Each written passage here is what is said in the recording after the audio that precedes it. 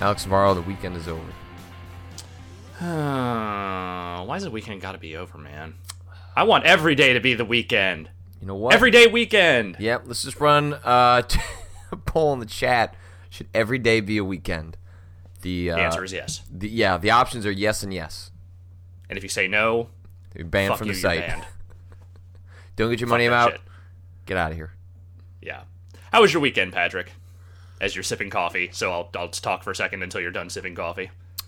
It was good. The Yeah? weather has taken a turn for the better out here in Chicago. We it is actually even today.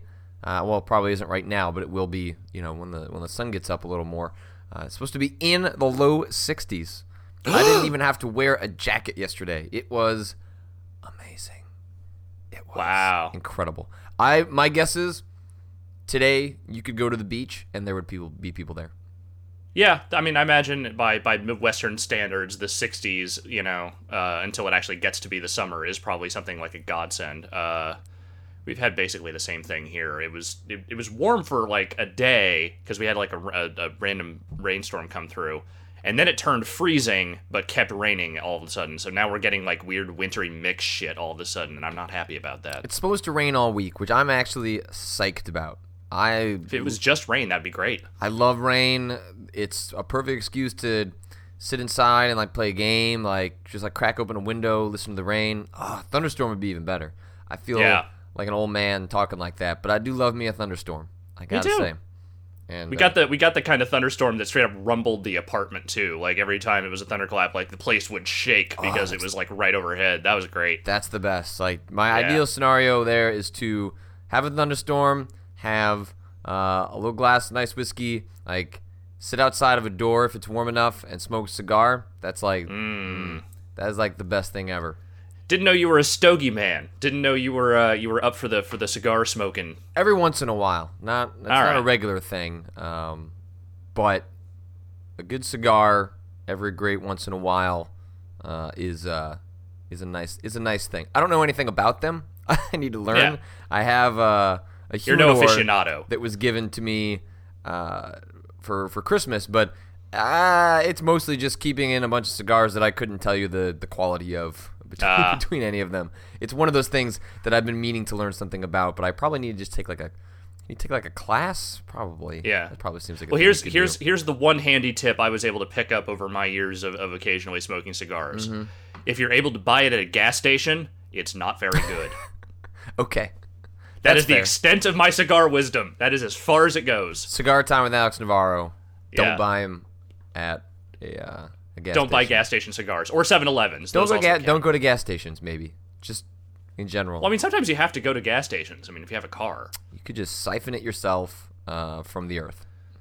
It's discouraged to do that. They generally want you to participate in this sort of consumer thing, to actually buy the gas from a retailer. Wow, such a society conformist, Alex Navarro. I didn't know you had it in you.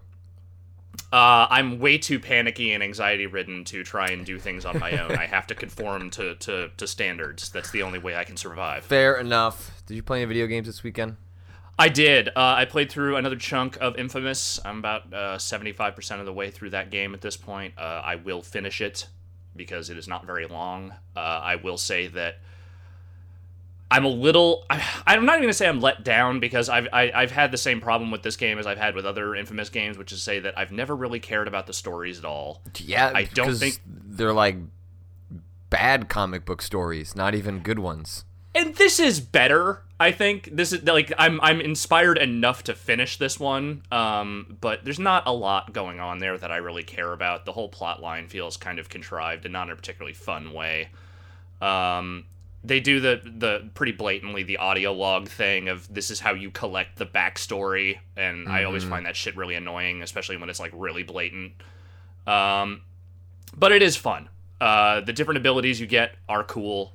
The upgrades for them feel meaningful, and they let you tackle battles different ways, which is nice. The open world is it's expansive enough for what that game needs to be, and it looks spectacular. So, I've been enjoying what I've played of it. My total lack of emotional investment notwithstanding, I've been having a good time with it. Probably not good enough to want to go back and play through it evil. There's a part of me that wants to, just because I have to imagine the contrivances they have to pull together to make you as a total evil dirtbag maintain some of those character relationships that you have to maintain throughout the game are pretty dumb. And I kind of want to see those a little bit, but not necessarily enough to want to play through the whole game again. I'm perfectly happy just going through, as a paragon of virtue through the entirety of it, and I'll be okay with it.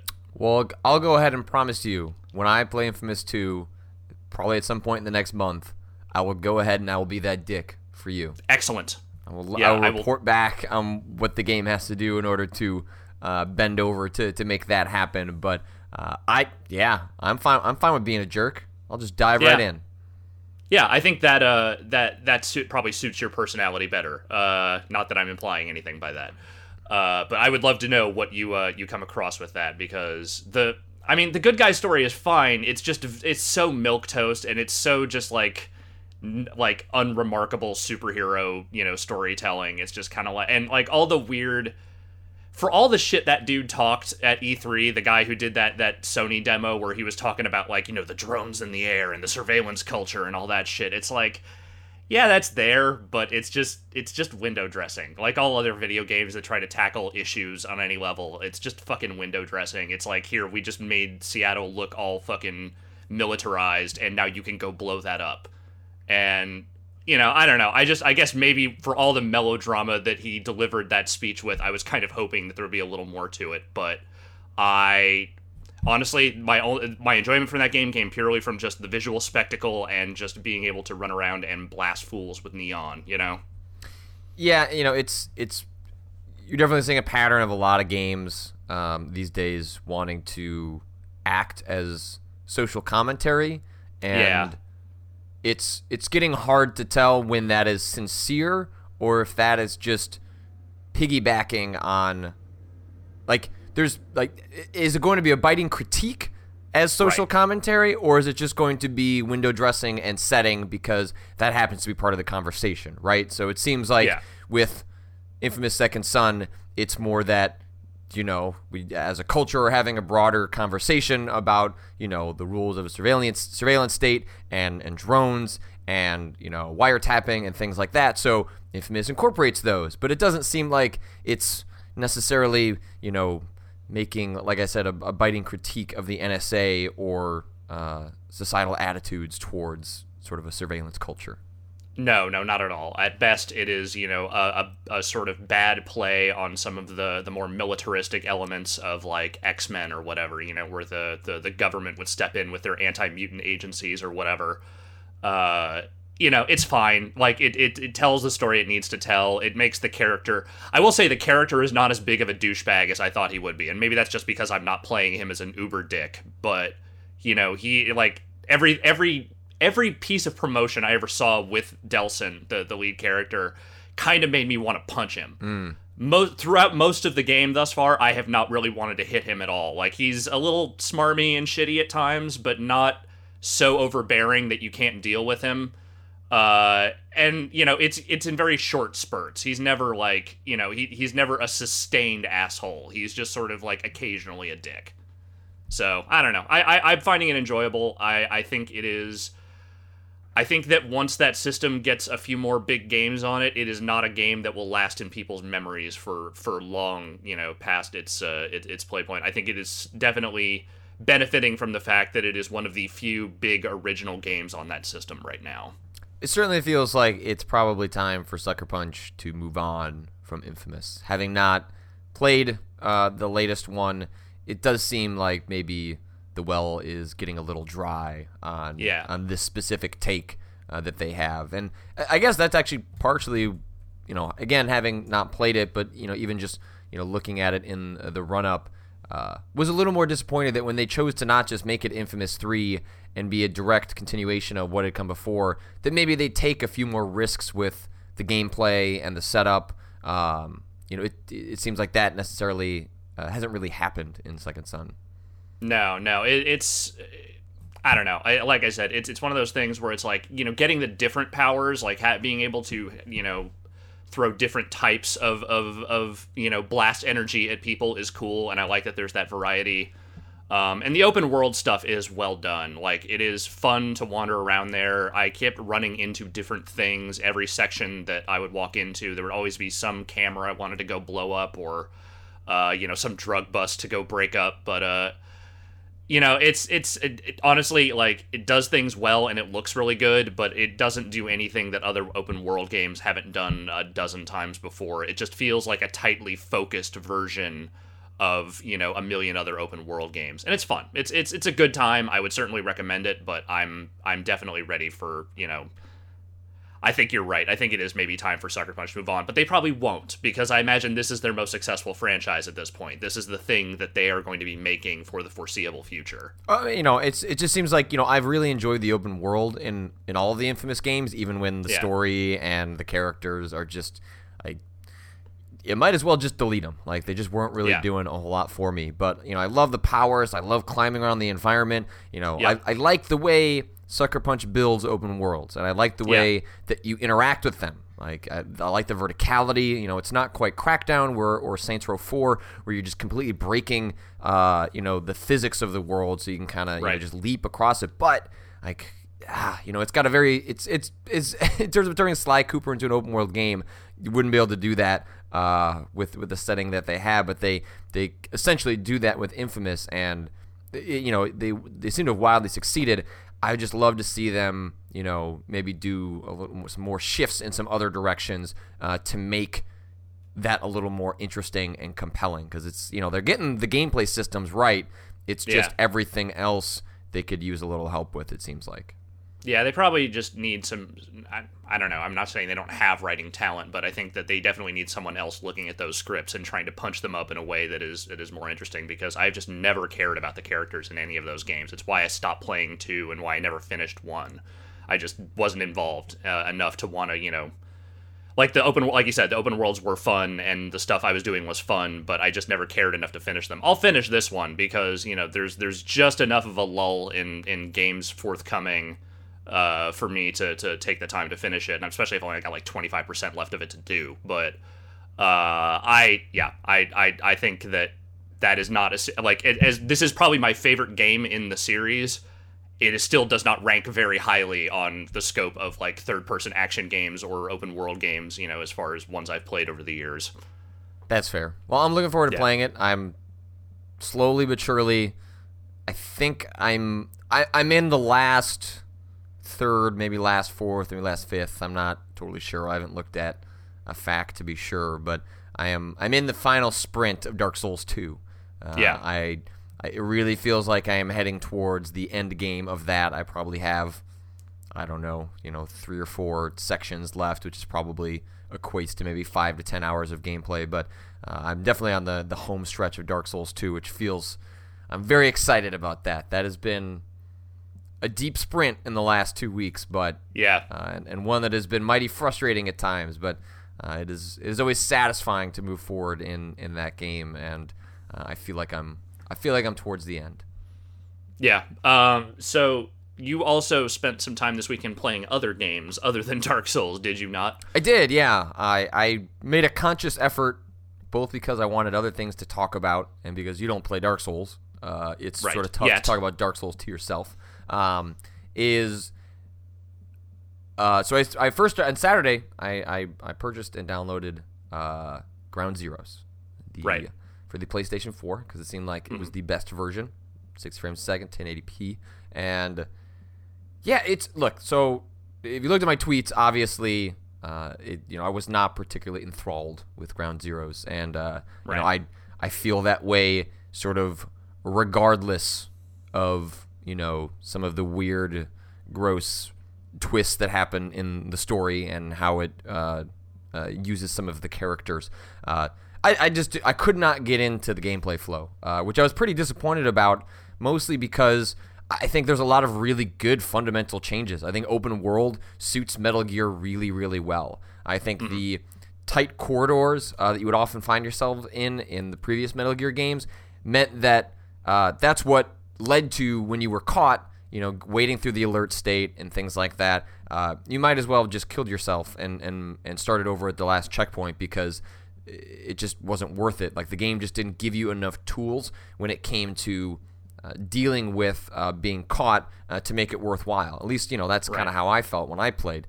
And by giving you an open world, which gives you places to hide, places to go, and other things to do while you're waiting for that alert state to come back down, I think is a fundamental shift that makes the base gameplay of Metal Gear much more enjoyable. There's also lots of small tweaks. Like, I love the fact that when you get caught, the game goes into slow motion for 5-6 seconds, so you can all of a sudden, if a guy catches you, you can pull off a tranquilizer shot to the head and knock him to sleep, and you don't have to go into the alert state. So the game has built. It seems like the game is very much understanding that, hey, we need to find ways to empower the player, even though it's a stealth game. So how do you find ways to empower the player without making it totally sort of a power fantasy, even though it's supposed to be a game where Snake is powerful, but is at the mercy of being outnumbered by a lot of people. Right. So I am not the biggest Metal Gear fan.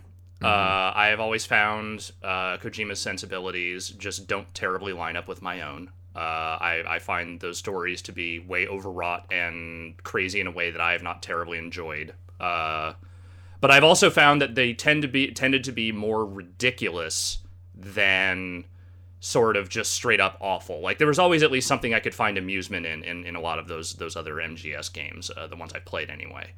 This one sounds like it kind of goes for a more just straight up gritty, dare I say grotesque kind of sensibility with some of its storytelling as well, that perhaps also still kind of borders on the absurd while still being sort of grotesque. You talked a little bit about it on Twitter, the ending, which I don't think we need to straight up spoil here right now, though I'm sure plenty of people have done that in the forums already. And but, people in the chat should be careful. I imagine people will be hinting at or explicitly saying as we bring it up. I don't think we need to necessarily get into those particulars right now, especially because the game just came out and people maybe haven't played it yet. But when you look at the public statements that Hideo Kojima has said over the years, he very much has wanted to move on from the Metal Gear franchise. That's a good way to generate headlines every time a creator says they want to leave the franchise that has come to define their primary work. So Kojima certainly comes across as one that would be smart at manipulating the press by making such statements, but if we take them at face value that he truly does want to leave the Metal Gear franchise and make something new, there was a Eurogamer profile I read recently where he mentioned that as much as he has a desire to leave, in terms of getting resources to make what he wants to make, if he just says it's a Metal Gear game, it basically just gets approved. So you can see why that is a really tempting solution to your creative desires. It's okay, you don't want to keep working within the Metal Gear universe, but you want to make something else. But you can make whatever you want and get whatever resources you want if you make it within Metal Gear. I think that's why you see him making statements like he doesn't care if Ground Zeroes breaks the mythology or if he has to kind of screw with it in order to fit whatever story he wants to tell. Because I think at this point, the Metal Gear franchise is buckling under his desire to make something new and that franchise's ability to support what he wants to do there. And Ground Zeroes, I think, is at the epicenter of that. I think, the ending, the way he uses certain characters is this very natural desire that as one gets older, you start thinking about your legacy. You want to do things that are important. You want to be remembered, and you tend to do that through whatever creative outlet that you have. He has games, I have writing, and it feels like these subjects are being brought into Metal Gear, a game that has a character whose main villain is Skullface, a dude who looks like Freddy Krueger. And then if you read up on the things this character does, yes, it does make you hate a dude named Skullface. Yes, it does make him seem like a horrible, horrible human being. But he's a guy named Skullface. And it just doesn't fit Metal Gear at all. And it feels like it's not employed very well and doesn't fit Metal Gear at all. And I think that's what leads to a lot of this like weird anxiety and hand-wringing over it, both from people who really love this franchise and want, Hideo Kojima to do whatever he wants with it. And he should, I mean, look, like Kojima is free to create whatever he wants to create. I would never say that the man should censor himself just because I don't particularly care for some of the things that he's doing. But I also have the right to tell him I think he's doing a bad job at it. And that's how I feel about this, is where some of the sexual content of Ground Zeroes, let's say, it just doesn't work. Like, he doesn't handle it with a deft touch. Like, it feels very brute force, like, let's make this game serious and dark, and it doesn't work for me. Like, it just does not work at all. Like, it really feels like he's trying too hard. Yeah, and I mean, this is to hammer that point, like, this is a bit, the ending and just some of the surrounding stuff in the game around it. Like, before that game even came out, I had people who played it call me up just to tell me about it because they needed someone to talk to about it, because they weren't sure what to even do with the information that they had just processed. I'm not even like known as a Metal Gear fan or even terribly interested in that series amongst anyone that I know. But, like, it's one of the, like, it came across, I guess, to some of my friends as just so, completely out there and not well done that they needed someone to just talk about it with because they had nowhere else to turn to it. And, as it was described to me, I was just sitting there going, this is going to go over so badly. This is going to go over so badly. And honestly, it hasn't gone over as badly as I thought it would. Like, I've been reading the reactions from people. I've been reading, some of the reviews and other pieces on the game. And yeah, there are definitely people who take umbrage with the way that material is handled in that game. And I certainly think I would if I played it as well. But it does seem like there are a lot of people that are also just kind of brushing this off as just, oh, whatever, it's just taking a different tone, but it's just Kojima being Kojima. And I don't know. I mean, from what it's like you said, from what I've played of the MGS series, and I've played a few of the games, as dark as MGS gets, is still usually pretty campy and over the top. Like, even when there are, like, scenes of torture or, deep character brooding moments or whatever else, it's usually punctuated with a giant fucking robot ninja coming in and fucking slashing shit up or, other just absolutely absurd things happening. And it doesn't seem like Ground Zeroes really tries to undercut that very much with much ridiculousness at all. Would you say that was true of your experience playing it or not? Yeah, and I think there's a very different context for how the player experiences what we're talking about here. Like, the Metal Gear franchise does have a history of the game has referenced or characters have experienced sexual assault, sexual violence in the series before. It is not completely new territory for Metal Gear. But the big difference, the huge difference here, is that it's either implied, mentioned in a piece of dialogue, or found as part of some backstory. What's different in Ground Zeroes is that it's part of audio tapes and you have to listen to it. Yeah. And it's a creative choice to include it as an audio tape. It's a creative choice to make these characters do these things. Metal Gear is not historical fact. Metal Gear is not historical record. You can make the argument that, yes, horrible things like what the character Skullface does do, or is implied to do in Ground Zeroes, has been done in war before. I'm not going to make the argument that war isn't horrible and people haven't done equally, if not worse, things in war. But Metal Gear isn't history, and so it's Hideo Kojima making specific choices to include these things. And so why does someone include those things? The reason they include those things, the way you experience those things, I think are important, because those are the creative choices that we can judge and analyze. And I think it's quite another in Ground Zeroes to have you collecting audio logs and hearing these things occur. Yeah. And I think that is what leads the game to lose its B-movie campiness, that it just does not fit tonally. I don't think Kojima pulls it off. It's not that these subjects shouldn't be a part of video games, or that even in a goofy game can still make a point, right? Like, I mean, that can be its own context, is like you're not taking it seriously because of the series' own history, and it uses that in a complex way to make a point. If that was Kojima's intention, I think he fails miserably to do so. So it's not, indicting his decision to do this. It's not indicting his decision to employ this in order to elicit a feeling from the player. It's how he does it, and I think it doesn't work at all. I think it's completely tonally out there, and he made the choice to do it, and I'm not going to feel bad for critiquing him, which is, I feel like, so part of the problem, like when you talk about Metal Gear, like it's the one franchise where I make any comment about it, and man, there are just some really, really, let's call them passionate fans that come out at you. And so what's really tough about it is that, like, those people don't represent every Metal Gear fan.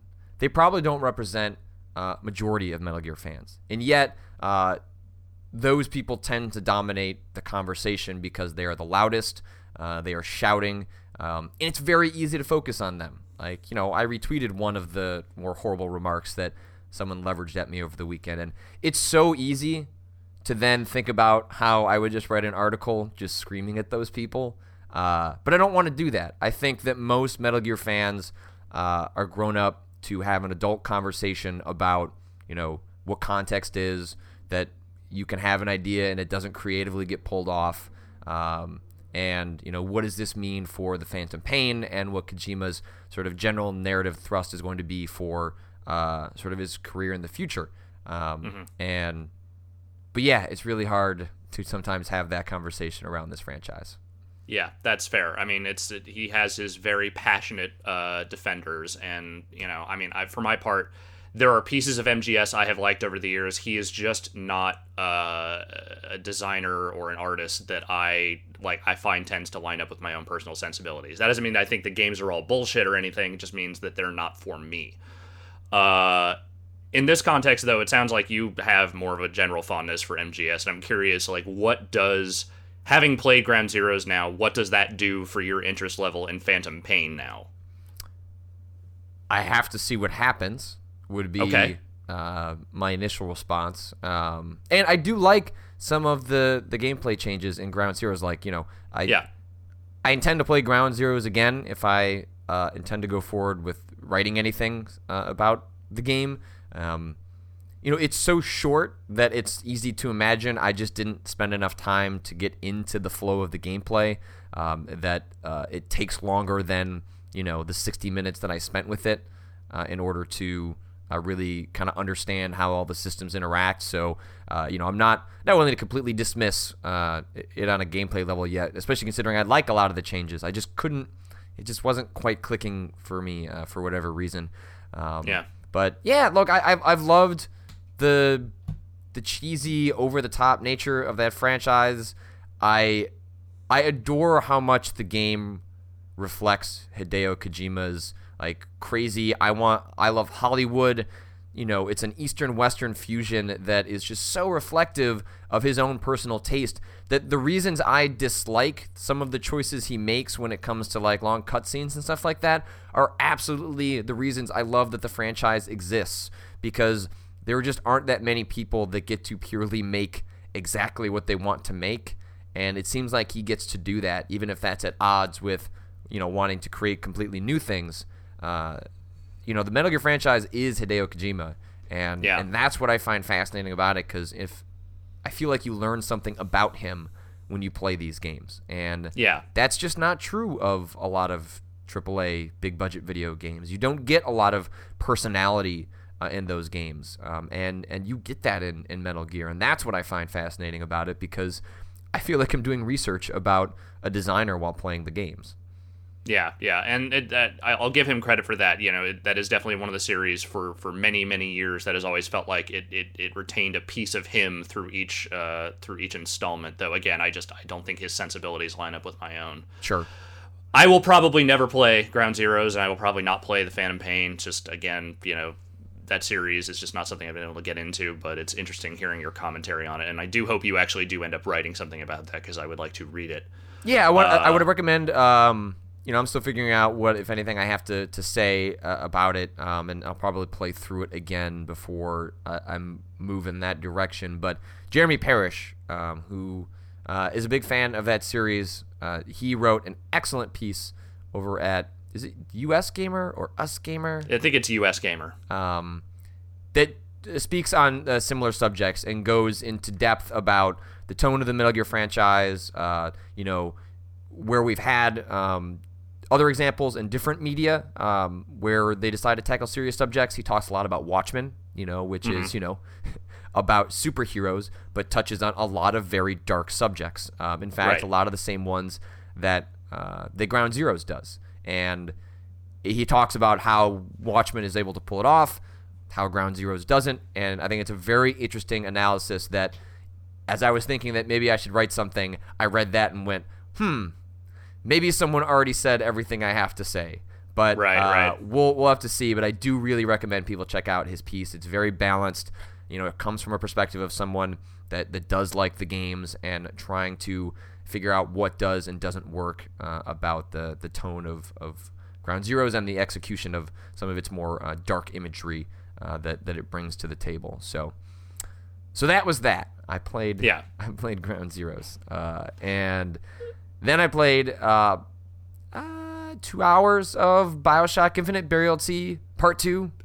Okay. The conclusion to the BioShock saga. Yes. And it's really good. Okay. I started in on the first episode and didn't get very far into it. I still need to finish it. I found it a little bit, sluggish, at least at the outset, and I kind of lost interest early on, but I need to go back to it. What is the fundamental thing about episode 2 for you that is the best? Like, what's the best thing so far about playing that episode? They turn it into Dishonored. Okay. All right. Now you have my interest. Go on. It's Burial at Sea Part 2 is a stealth game. They not only give you control over Elizabeth, that she is now your player character, but they fundamentally upend the mechanics of Bioshock.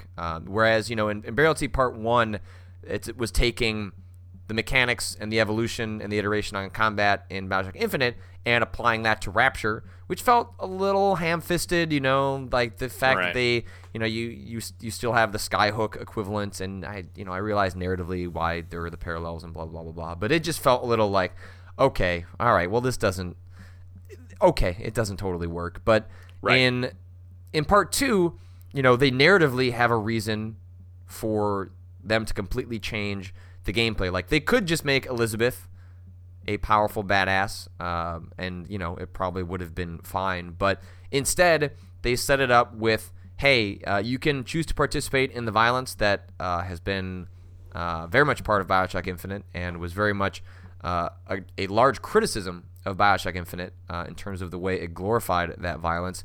And in Burial at Sea Part 2, they give you an opportunity to kind of choose. They definitely give you a lot of options with stealth, and that seems to be what they're trying to encourage you to go towards. But you can, you have access to guns and things like that, so you can do that. But it really seems like the guns are a last resort. For example, you can no longer kill the big daddies. That is not an option. The game just upfront is like, Elizabeth is not going to be able to pull that off. She does not have access to the same like high-powered vigors and things like that. So you can manipulate the big daddy, like you can possess it so that he'll attack the enemies in the area, or you can manipulate the other splicers in order to them to attack the big daddy, so you can kind of run through an area. But they give you a lot of new gameplay options that basically allow you to toy with the AI. So you'll have something called a noisemaker, which is attached to a crossbow, and that just creates, you shoot that out, and that creates noise over in the corner. So everyone heads over there, and you can run through. Or you can set the noisemaker, which is what I've been doing this tactic. you shoot the noisemaker off into the corner, and then you can switch to a different ammunition for your crossbow, which is a gas bomb, and then that knocks everyone out. So you attract everyone to a corner, they're all lumped together, poof, throw out this gas bomb, boom, and then they're all gone. And then the entire room is taken care of with relative ease. And the DLC is all about that. Like, you can jump up into a skyhook equivalent, and then when you jump off, you can no longer attack people on the way down, but you can jump behind them, and if you hold B, the character will, or Elizabeth will crouch, and she won't make any noise. So you can use that to get, like, really quickly get around the environment, get behind someone, whack them on the head, and kind of stealth your way across the world. But it's just a different way to play BioShock. Some things don't really work, but I really love the fact that they tried something so dramatically different in a piece of DLC. Yeah, it's cool that they, you know, would fundamentally change the way you approach the game. And I remember when I talked to Ken Levine, you know, I don't know, some months before the first episode even came out, he was very adamant that the second episode was going to be, you know, a very vastly different experience. And just in talking to him, it seemed like he was a lot more excited about that episode. Not just because you'd be able to play as Elizabeth, but just for, like, some of the gameplay ideas they had. And I get the impression that, you know, some of that stuff probably came from him actually playing Dishonored once he got done with, you know, Infinite getting ready to ship. I remember that was one of the games he talked about playing and wanting to get into as soon as that game wrapped on development. So it's not surprising that he would implement some of the stuff in there that he might have found in a game like Dishonored. But that sounds cool. That sounds like something I would want to play, because the core shooty stuff in BioShock Infinite was definitely not my favorite aspect of that game. It, you know, I've said many times before that I thought it was just the gunplay never really jived with anything else. So the way you're describing this, and the way it sounds like you play as Elizabeth in that episode, sounds like something I would enjoy a lot more. Yeah, and it really does feel like they're, you know, addressing a lot of the criticisms in BioShock Infinite in this DLC. And, you know, I'm not going to get into the story stuff. I don't want to spoil that for anyone, because Burial at Sea just came out as well. But to see them be able to make this many changes and try this many new ideas, implement them as fast as they did in Burial at Sea Part 2, it makes me pretty bummed that studio is gone now, because it really does feel like the amount of time they were spending building these games was directly at odds with the talent of a team to actually pull off new ideas very quickly. And you see this in Burial at Sea Part 2, where it's just like, oh, in some ways this is an alternate universe, which, you know, lines up narratively with BioShock Infinite, where this studio is given a chance to make things more quickly and take some risks and get a little weird. And, you know, like, they sort of fundamentally break the game in some ways with this one, where, like, one of the new powers you get access to is something called a Peeping Tom, which is found in a porn shop equivalent in BioShock, or in Rapture, which is pretty great. And if you are standing still and you tap it, you can see the enemies around you. Kind of turns into a temporary radar. And then if you hold it down, you can no enemies are going to see you. So basically, you know, you can choose to engage with the world, or there is a way to, like, you know, use a noisemaker and then just walk through an entire room without having to engage with the combat. But you know what? It's nice to have options, and that's what I really like about it, is it gives the player more options than they had in BioShock Infinite. You know, it allows the player to choose whether they want to go down the bloodthirsty route, because you totally can. There's plenty of ammunition that you can just take everyone out the normal way you take people out in BioShock. But I have found it fun, at least in the first hour or two, to engage with the stealth stuff. And yeah, it feels like Dishonored. You know, maybe that's me projecting a little bit, but I'm okay with that. Yeah, that sounds A-okay by me, and that sounds like something I would enjoy playing. So now I actually have to finish episode 1, damn it. But I'll do that eventually. I've heard people are so angry about how Burial at Sea ends that I have to know. You're not at the end yet, right? You still got a little bit to go. No, apparently this is a little bit bigger than the last episode, but I don't know to what degree. I'm in the middle of collecting some things, and I have collected 2 of them. So I don't know how much further I have to go once I've done that. But there's sort of an upgrade tree but the upgrade tree is you finding things in the world, and I have not found very many of those. So either I'm not looking close enough, or I probably have another 2 hours to go. But I've heard there is kind of like a long walking down corridors narrative sequence that is like an hour long towards the end. So I think I probably have a little bit more to go at least. Okay. I'm curious to see how you feel about it once you get to that ending. I didn't really get a chance to play much else. I had intended to try out the Galactic Civilizations 3 alpha when that came out, but I realized that the state that game is in right now is really only playable for people who automatically know how to play Galciv already. There's no tutorial built in yet. There's really nothing that would teach you how to play it at all. So I took someone's suggestion that someone sent me, and I downloaded Galciv 2 just because I want to try that out and see how it is. I have not had a chance to play it yet, but I have it now installed, and I'm going to try messing around with that for a little bit until Galciv 3 is actually in a playable state.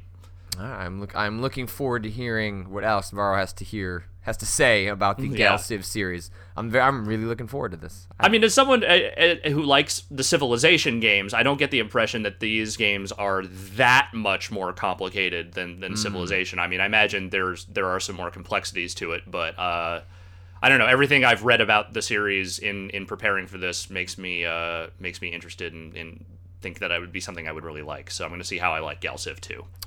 So let's see. There's a little bit of news over the weekend. Alien Isolation has a release date of October 7th. I actually played that at GDC. How was it?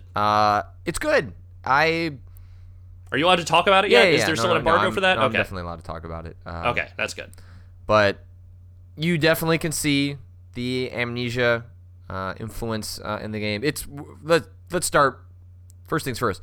It's unbelievably good looking. Like, holy crap! Like, looks so goddamn incredible. Like, the art is just the high-resiest 70s spaceships you have ever seen in a video game, and it is so cool to look around that environment, and just it really does feel like you are walking around. Was the Nostromo? Yeah. Was the ship from Alien? The first one, yeah. And yeah, it just I spent like a good 15 minutes just doing that. Was just like peeking around, looking at things. Like it looks fantastic. And then pretty quickly you get into a sequence involved with trying to escape from the xenomorph. There's only one, or at least it appears there's only one. They're trying to sort of kind of take that formula from the original film and turn that into a game. And it runs into a similar problem that games like this have, in which that first encounter is utterly terrifying, and then when you die, it's not nearly as scary on the 6th or 7th time trying to make it through that sequence, which is sort of always the tough part, design-wise for these games. Is the ideal scenario is probably that the player just barely makes it out alive on their first time through, so they get all the tension and the surprise that the designers have put in there, but without the frustration of having to really break down the design to figure out like how the AI works. So I spent a lot of time doing that. It took me like 9 or 10 times to just make it through the sequence, and it was like as simple as I should have gone left instead of right. But the moments when it does work, and I caveat a lot of this because it's a sliced sequence out of the game. I think it's like 2 different sequences from 2 different parts of the game, and you're doing it at this press thing. Like, it's not the ideal scenario. Horror games do not demo well, so it's you kind of have to take this stuff with a bit of a grain of salt. But the parts where it did work were fantastic, and I am very excited to see what else they do with it. I didn't get any sense of what the crafting system is. I was collecting things that I could presumably use to make stuff in the game, but I don't know exactly what that means. The alien kills you so fast, I cannot imagine any of that's going to involve injuring the alien, but maybe you can imagine a scenario where, like, if you got access to a gun, you'd be able to like scare it away at the very most. I don't know. They didn't get into any of that sort of stuff. When I showed up at the event, I had somewhere to be like pretty quickly, so I wasn't sure I was actually going to be able to stick around.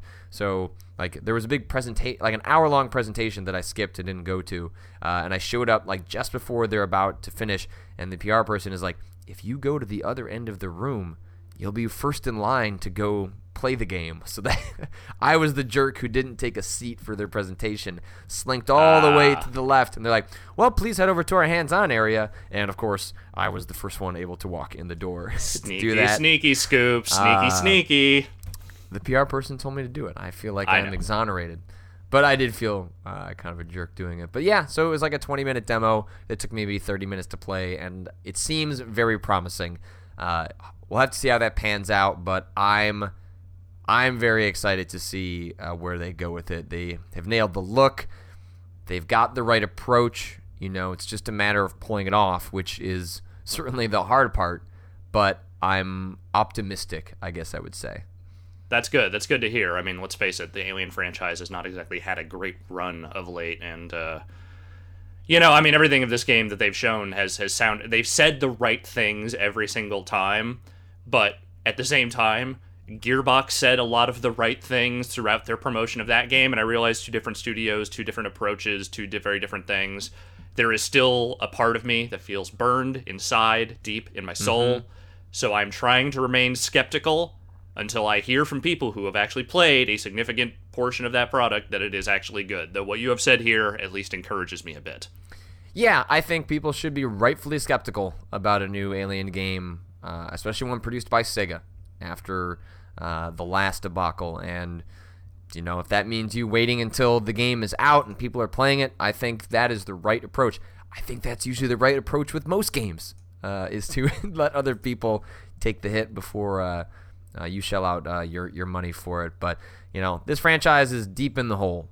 There's reason to think that this one could demo promising because, you know what?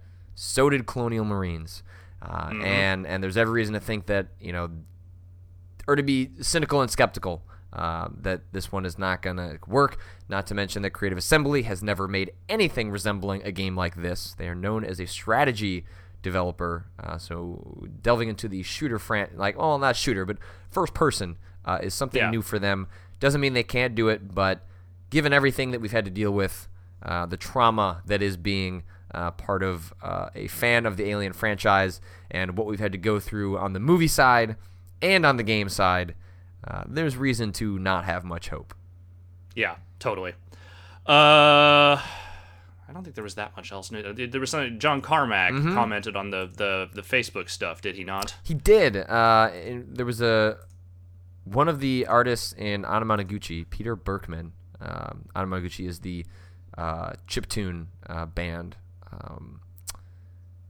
In his Tumblr blog, John Carmack actually responded. Let's see. I have it pulled up here. I'm not going to read the whole statement, but let's see. He says, honestly, I wasn't expecting Facebook or this soon. I have zero personal background with them, and I think other companies would have more obvious synergies. However, I do have reasons to believe that they get the big picture as I see it, and will be a powerful force towards making it happen. You don't make a commitment like they just did on a whim. I wasn't personally involved in any of the negotiations. I spent an afternoon talking technology with Mark Zuckerberg, and the next week I found out that he bought Oculus. Yeah. It's not. I mean, that plays to what, we had heard before and what has been going around, that deal was pretty much an overnight thing, more or less. Actually, this comment I think is actually way more interesting. It says there is a case to be made for being like Valve and trying to build a new VR ecosystem like Steam from the ground up. This is probably what most of the passionate fans wanted to see. The difference is that for years the industry thought Valve was nuts and they had the field to themselves. Valve deserves all their success for having the vision and perseverance to see it through to the current state. VR won't be like that. The experience is too obviously powerful, and it makes converts on contact. The fairly rapid involvement of the Titans is inevitable, and the real questions were how deeply to partner and with who. And I think he makes a really fair point there, that the idea, and that's why I made the comparison to Pebble when I wrote my article weighing in on this and the reaction, was that this is all going to get complicated and have a lot of people deeply invested very, very quickly. Whereas Steam was something that Valve was able to spend, at this point, a whole decade getting right because other people didn't want to get involved, didn't want to build that, didn't think it was worth it, were happy with the existing system. VR is not going to be that way. There's going to be a lot of money from big people like Sony trying to get a slice of that as quickly as possible. And I think Carmack's point is to say, if we wanted to be one of those big players, they needed to partner with someone, and it was a matter of picking the right partner. Right. And in this case, this is the partner that came around with the most money and seemingly the most upside, at least according to the people who were involved in investing in that company and the people above him. For his part, he doesn't sound like he's particularly bothered by it, and, but that's also sort of not really been John Carmack's way over the years. It's, he's a head down on the technology kind of guy. He doesn't really care who's signing his checks as long as they allow him to do, fill out the creative vision that he has. So, if nothing else, this seems like this is just a reiteration that he is not terribly concerned about this deal, at least not at this stage. And he still feels like Oculus is going to be able to do what it wants to do, just with, greater funding and infrastructure now, which is great.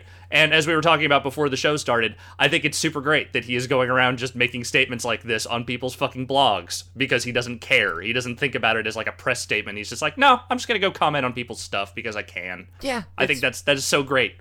It's fantastic. Like, that's... Thank you, John Carmack. Thank you for being you.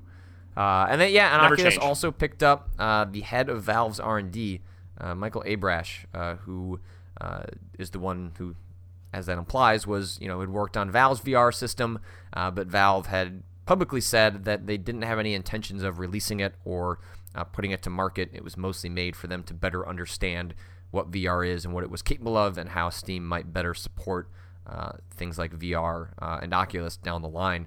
So I think, Abrash leaving is a pretty clear sign that Valve is getting out of that and really, really has no interest in mass producing its own VR device.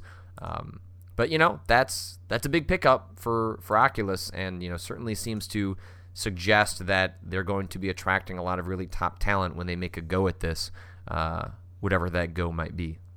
Yeah, and I mean, I think Superannuation was talking on Twitter the other day that there were multiple id people that had followed Carmack over there as well. So they are, they're building a pretty significant team over there. Yeah, it's gonna be interesting one way or the other how all of that stuff pans out. Let's see if there are any questions in here before we bring this to a close. Doesn't seem like I've got any in the queue, but I also didn't ask for any, so that's what I get. What are you up to this week? Let's see. Well, I mean, just for my own purposes, I'm going to finish Infamous here at some point and just get that done and over with. And beyond that, I think it's just going to be kind of getting prepared. Well, the Power Bombcast will air again this week. We'll be recording that on Wednesday with the usual crew, pre-WrestleMania hype. Is that this weekend? That is this coming Sunday. Yes, Okay. That is Sunday night. So I will be attempting to watch that via the WWE Network. We'll see if the streaming holds up or not. But beyond that, just kind of getting ready for that and for PAX and for other things coming up. Not a lot of games coming out for review this week, though Goat Simulator is out this week, which I will most certainly be playing. That will happen. Yeah, it sounds like that game is some really good fun. I'm definitely curious to see how that expanded beyond the joke. Yeah. Oh, look, we have some breaking news. Breaking news. Phil Spencer to take over as head of Xbox division. Yeah, that sounds about right. Yeah. He's the head of Microsoft Studios, but now he will lead all of the Xbox business, which includes Xbox Live, Xbox Music, and Xbox Video. That seems like the right choice. Phil Spencer seems like a smart dude. A smart dude would be like him, who says on Twitter that he wants to come on our E3 show, which we will, of course, try to make happen. Of course. If we could actually get Phil Spencer to do that. That sounds pretty great. For sure. What do you got coming up this week? Well, I'm going to mull that Metal Gear stuff. I'm working on a larger piece about clones. building on what happened with the game at Threes and 2048 and 1024. I've been doing some digging into that, which I will not disclose.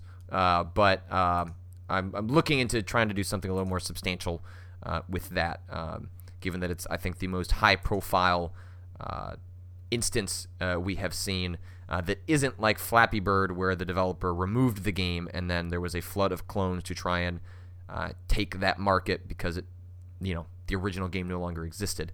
Threes is an example of a game where another game is siphoning its potential market value while that game is still on the market, right? In a pretty blatant way. So maybe that's something we can talk about on Friday when I've had a little more of a chance to dig into that. I'm hoping to file a big piece on that this week, but it sort of depends on how some other pieces of reporting come together in the meantime. So we're working on that. I'll think about Metal Gear and see if that's something I can't pull together this week as well. I took last week off from worrying about PAX East, but now I'll have to worry about PAX East this week because I'm giving a talk with Zoe Quinn of Depression Quest, and so I need to start figuring out what exactly I'm going to say for 20 minutes. So yeah, I should probably think about that a little bit, maybe. Makes sense. Yeah, this is probably a good plan. And then some people are asking, the Binding of Isaac feature is now dead. If I have thought about what I'm going to do next, I don't know. I'm going to take at least the next 2 weeks off. There won't be anything this week or next week because I need to spend that time, A, working on some of these features I mentioned, and B, starting to work on my talk for PAX East. So that'll be kind of eaten up by time that I would spend on a daily video. But I'm not opposed to doing another one. It does take up a significant portion of my time, and we probably wouldn't do it daily. We'd probably do it maybe 3 times a week going forward. But I'm certainly open to suggestions if people have ideas of games that they think might make sense. I actually really want to return to Spelunky because I haven't played the original Spelunky, the original game, and I would love to see if any of my skills transfer over to that. So maybe that's something we can do for funsies sometime this week or next week. So that would be an interesting experiment. I would love to watch that. We'll see. But that's about it. That's all I can think of right now. We'll have to see how the rest of the week pans out. But indeed, Alex, I will talk to you on Friday. Oh,